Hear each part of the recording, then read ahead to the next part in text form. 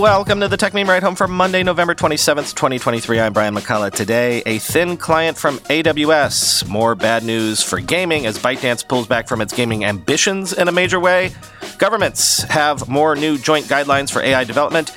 And Amazon now delivers more packages than either FedEx or UPS. Here's what you missed today in the world of tech.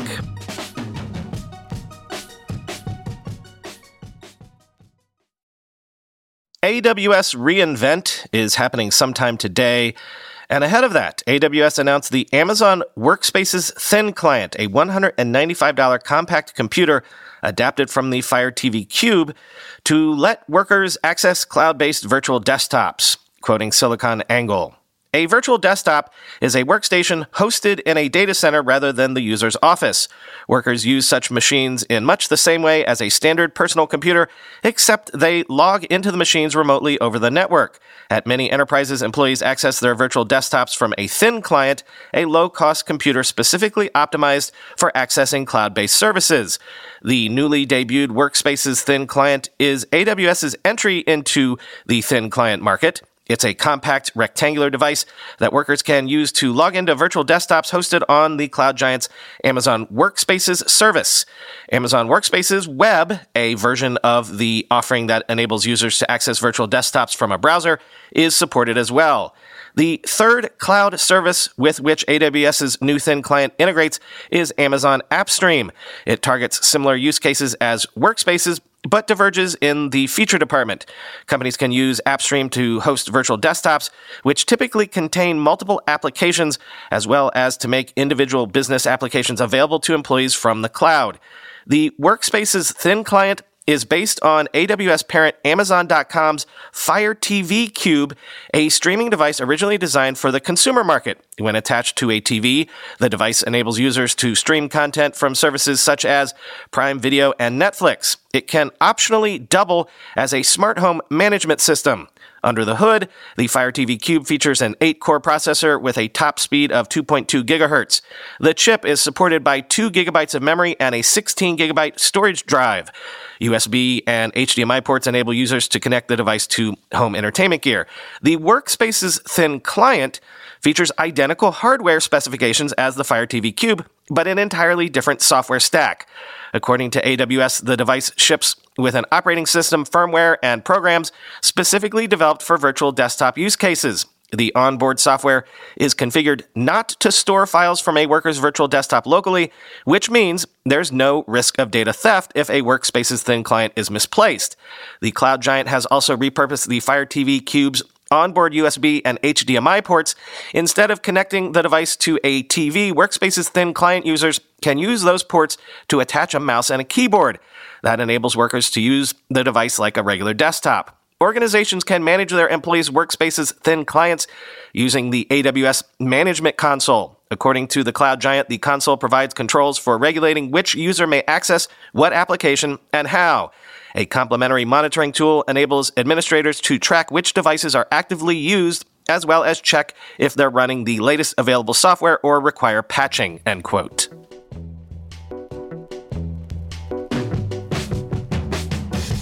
This is strategically interesting. Salesforce apparently plans to sell most of its big apps on AWS's marketplace.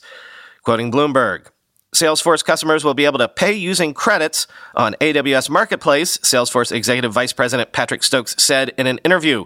The agreement will also make it easier for customers to integrate AWS data into Salesforce products and use generative AI tools more effectively, he said. Listing on AWS Marketplace furthers Salesforce's goal of generating more sales that don't require the help of sales representatives to cut down on labor costs. We need to be doing more of that, Brian Millham, the company's chief operating officer, said in a September interview when asked about his plans to reduce expenses.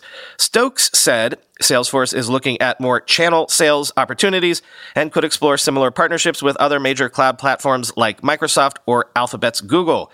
Amazon, which takes a cut of revenue made through the marketplace, has for years nudged its cloud customers to list their products on the platform.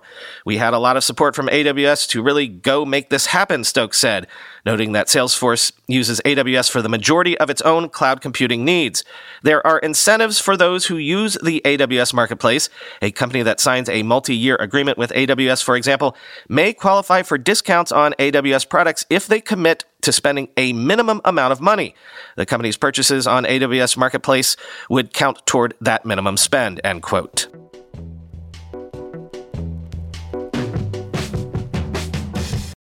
And this is an interesting pullback strategically, but it's also interesting on that macro level of games are really having a rough moment.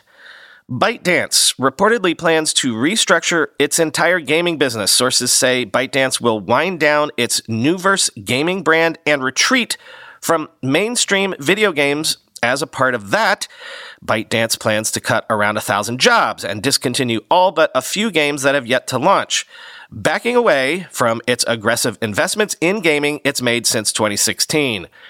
Quoting Nikkei Asia, ByteDance thinks the gaming division lacks focus and has limited prospects for monetization of titles, preferring to focus instead on its core business of short video platform TikTok, Chinese sister app Douyin, and e-commerce, the person said. The TikTok operator has invested aggressively in gaming since 2016 to challenge compatriot Tencent Holdings, the world's biggest game company by revenue. Between 2019 and 2022, ByteDance invested in more than 19 gaming companies with around 30 billion yuan or $4.2 billion at current rates, Chinese state media reports. But amid a disappointing performance, ByteDance started making substantial cuts in its gaming operations in the second half of 2021. Last year, numerous jobs were cut at Nuverse, the brand ByteDance created in 2019 to push into global gaming. The company also disbanded one of its main game studios due to its disappointing performance last year. ByteDance this month laid off 23% of the workforce, or about 300 employees, in virtual reality arm Pico, as it struggles with sales at home and abroad. The shift away from video games comes as China's gaming sector struggles to recover amid the global economic downturn. Rival Tencent has managed to maintain growth due to its strong portfolio. While scaling back investment in gaming, ByteDance has followed other big Chinese tech companies in increasing exploration of generative AI. Compared with rivals, ByteDance has been slow in releasing its own large language models, the technology that underpins generative AI technology like OpenAI's ChatGPT, but the company's AI division called Flow has intensified development of applications to embed in ByteDance products. ByteDance quietly launched AI bot Dao Bao in August and added an AI assistant to its office tool Faishu this month, joining the competition for workplace chatbots alongside Tencent and Alibaba Group Holding, end quote. And quoting from Reuters, ByteDance's 2019 creation of Nuverse was widely seen as a major push into global gaming and a strategic element of its competition with domestic rival Tencent, the world's biggest gaming company. But Nuverse's performance has been patchy. Its best-known game is Marvel Snap, an online card game that amassed a cult following but was not a commercial hit, end quote.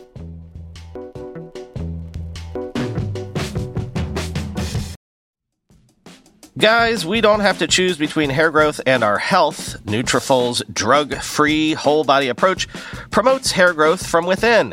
No compromises, just better hair. Nutrafol is the #1 dermatologist-recommended hair growth supplement brand with over 1 million people seeing thicker, stronger, faster-growing hair with less shedding. With Nutrafol, building a hair growth routine is simple. Purchase online, no prescription or doctor's visits required. Free shipping and automated deliveries ensure you'll never miss a day. See results in 3 to 6 months. While many supplements rely solely on ingredient studies, Nutrafol clinically tests final formulations to ensure their efficacy. In a clinical study, 84% of men showed improvement in their hair after 6 months taking Nutrafol's men's hair growth supplements. Take the first step to visibly thicker, healthier hair. For a limited time, Nutrafol is offering our listeners $10 off your first month subscription and free shipping when you go to Nutrafol.com/men and enter the promo code RIDEHOME. Find out why over 4,500 healthcare professionals and hairstylists recommend Nutrafol for healthier hair. Nutrafol.com/men, spelled Nutrafol.com/men, and enter promo code RIDEHOME. We're being sponsored today by a company on a product that longtime listeners know I have used for years and literally cannot live or at least work without it. 1Password. 1Password combines industry-leading security with award-winning design to bring private, secure, and user-friendly password management to everyone. Companies lose hours every day just from employees forgetting and resetting passwords. A single data breach costs millions of dollars. 1Password secures every sign-in to save you time and money, any device, anytime. 1Password lets you securely switch between iPhone, Android, Mac, and PC with convenient features like autofill for quick sign-ins. All you have to remember is the one strong account password that protects everything else. Your logins, your credit cards, secure notes, or the office Wi-Fi password. 1Password generates as many strong, unique passwords as you need and securely stores them in an encrypted vault that only you have access to. I started using 1Password, a decade ago? Join me and over 100,000 businesses on board the 1Password bandwagon. Because right now, my listeners get a free 2-week trial at 1password.com/ride. That's 2 free weeks at the number 1, the word password, all one word, .com/ride. 1password.com/ride. The US, the UK, and more than a dozen other countries have released new joint guidelines for AI system development, including creating systems that are, quote, secure by design. Quoting Reuters, the agreement is non-binding and carries mostly general recommendations such as monitoring AI systems for abuse, protecting data from tampering, and vetting software suppliers. Still, the director of the U.S. Cybersecurity and Infrastructure Security Agency, Jen Easterly, said it was important that so many countries put their names to the idea that AI systems needed to put safety first, end quote. 18 countries, including the United States, Britain, Germany, Italy, the Czech Republic, Estonia, Poland, Australia, Chile, Israel, Nigeria, and Singapore, have signed the new agreement. It focuses on addressing the security aspects of AI with recommendations emphasizing the need for security testing before releasing AI models to prevent them from being exploited by hackers. However, it does not address broader issues such as ethical AI use or data collection practices. AI's increasing impact on industry and society has raised concerns, including its potential to disrupt democracy, facilitate fraud, and lead to job loss. Europe is ahead of the United States in AI regulation, with lawmakers in various European countries working on AI rules. France, Germany, and Italy have also reached an agreement on regulating AI, advocating for, quote, mandatory self-regulation through codes of conduct for foundational AI models. In the United States, the Biden administration has pushed for AI regulation to mitigate risks to consumers, workers, and minority groups, while also bolstering national security through an executive order. However, progress on AI regulation in the polarized U.S. Congress has been limited. The new international agreement represents another effort among nations to address AI-related challenges, particularly in terms of security, but leaves more complex AI governance issues for future consideration.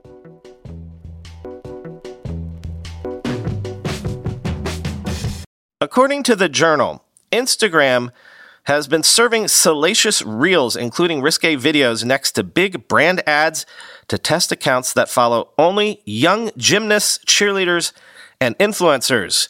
Quote, the Journal sought to determine what Instagram's Reels algorithm would recommend to test accounts set up to follow only young gymnasts, cheerleaders, and other teen and preteen influencers active on the platform.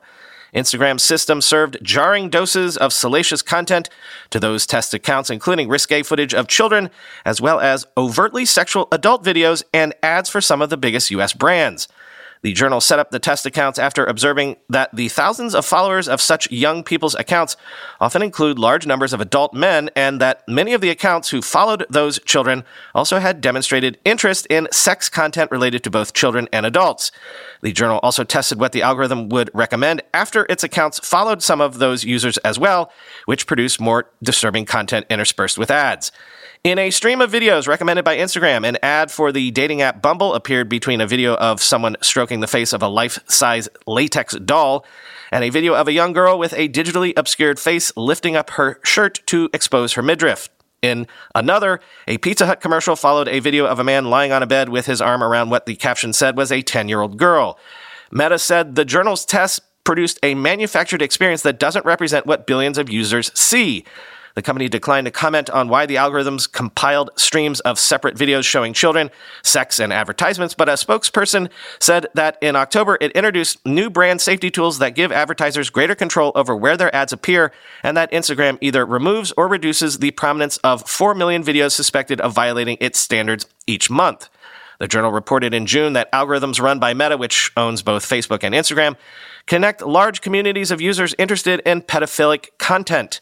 The Meta spokesman said a task force set up after the Journal's article has expanded its automated systems for detecting users who behave suspiciously, taking down tens of thousands of such accounts each month. The company also is participating in a new industry coalition to share signs of potential child exploitation. Companies whose ads appeared beside inappropriate content in the Journal's tests include Disney, Walmart, online dating company Match Group, Hims, which sells erectile dysfunction drugs, and the Wall Street Journal itself. Most brand name retailers require that their advertising not run next to sexual or explicit content, end quote.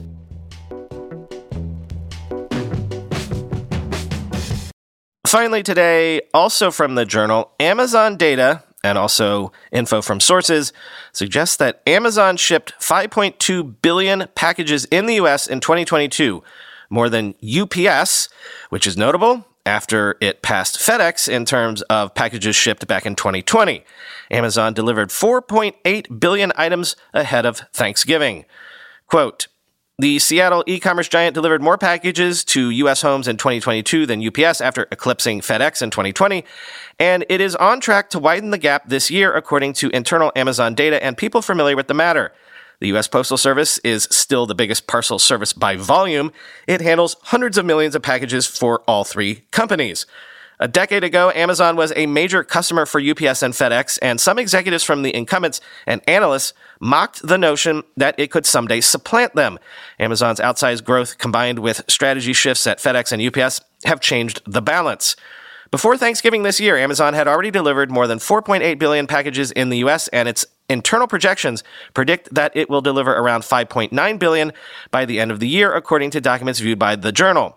Last year, Amazon shipped 5.2 billion packages. As Amazon's share of deliveries has increased, FedEx and UPS have said in recent years they weren't in a race for volume and were instead focused on delivering more profitable parcels. FedEx parted ways with Amazon in 2019. Amazon accounts for about 11% of UPS's revenue. Overall parcel volume has dipped this year as consumers cut back on spending on goods and diverted their expenditure to services, travel, and entertainment. Amazon's rise to the top carrier was once viewed as farcical by logistics CEOs. In 2016, FedEx's then CEO Fred Smith dismissed the notion of Amazon becoming a threat to the logistics giant as fantastical. In all likelihood, the primary deliverers of e-commerce shipments for the foreseeable future will be UPS, the U.S. Postal Service, and FedEx, Smith said at the time. At the time of Smith's comments, Amazon was in a distant third place behind UPS and FedEx, but the company in the subsequent years made up ground, building out one of the largest logistics networks in the world, end quote.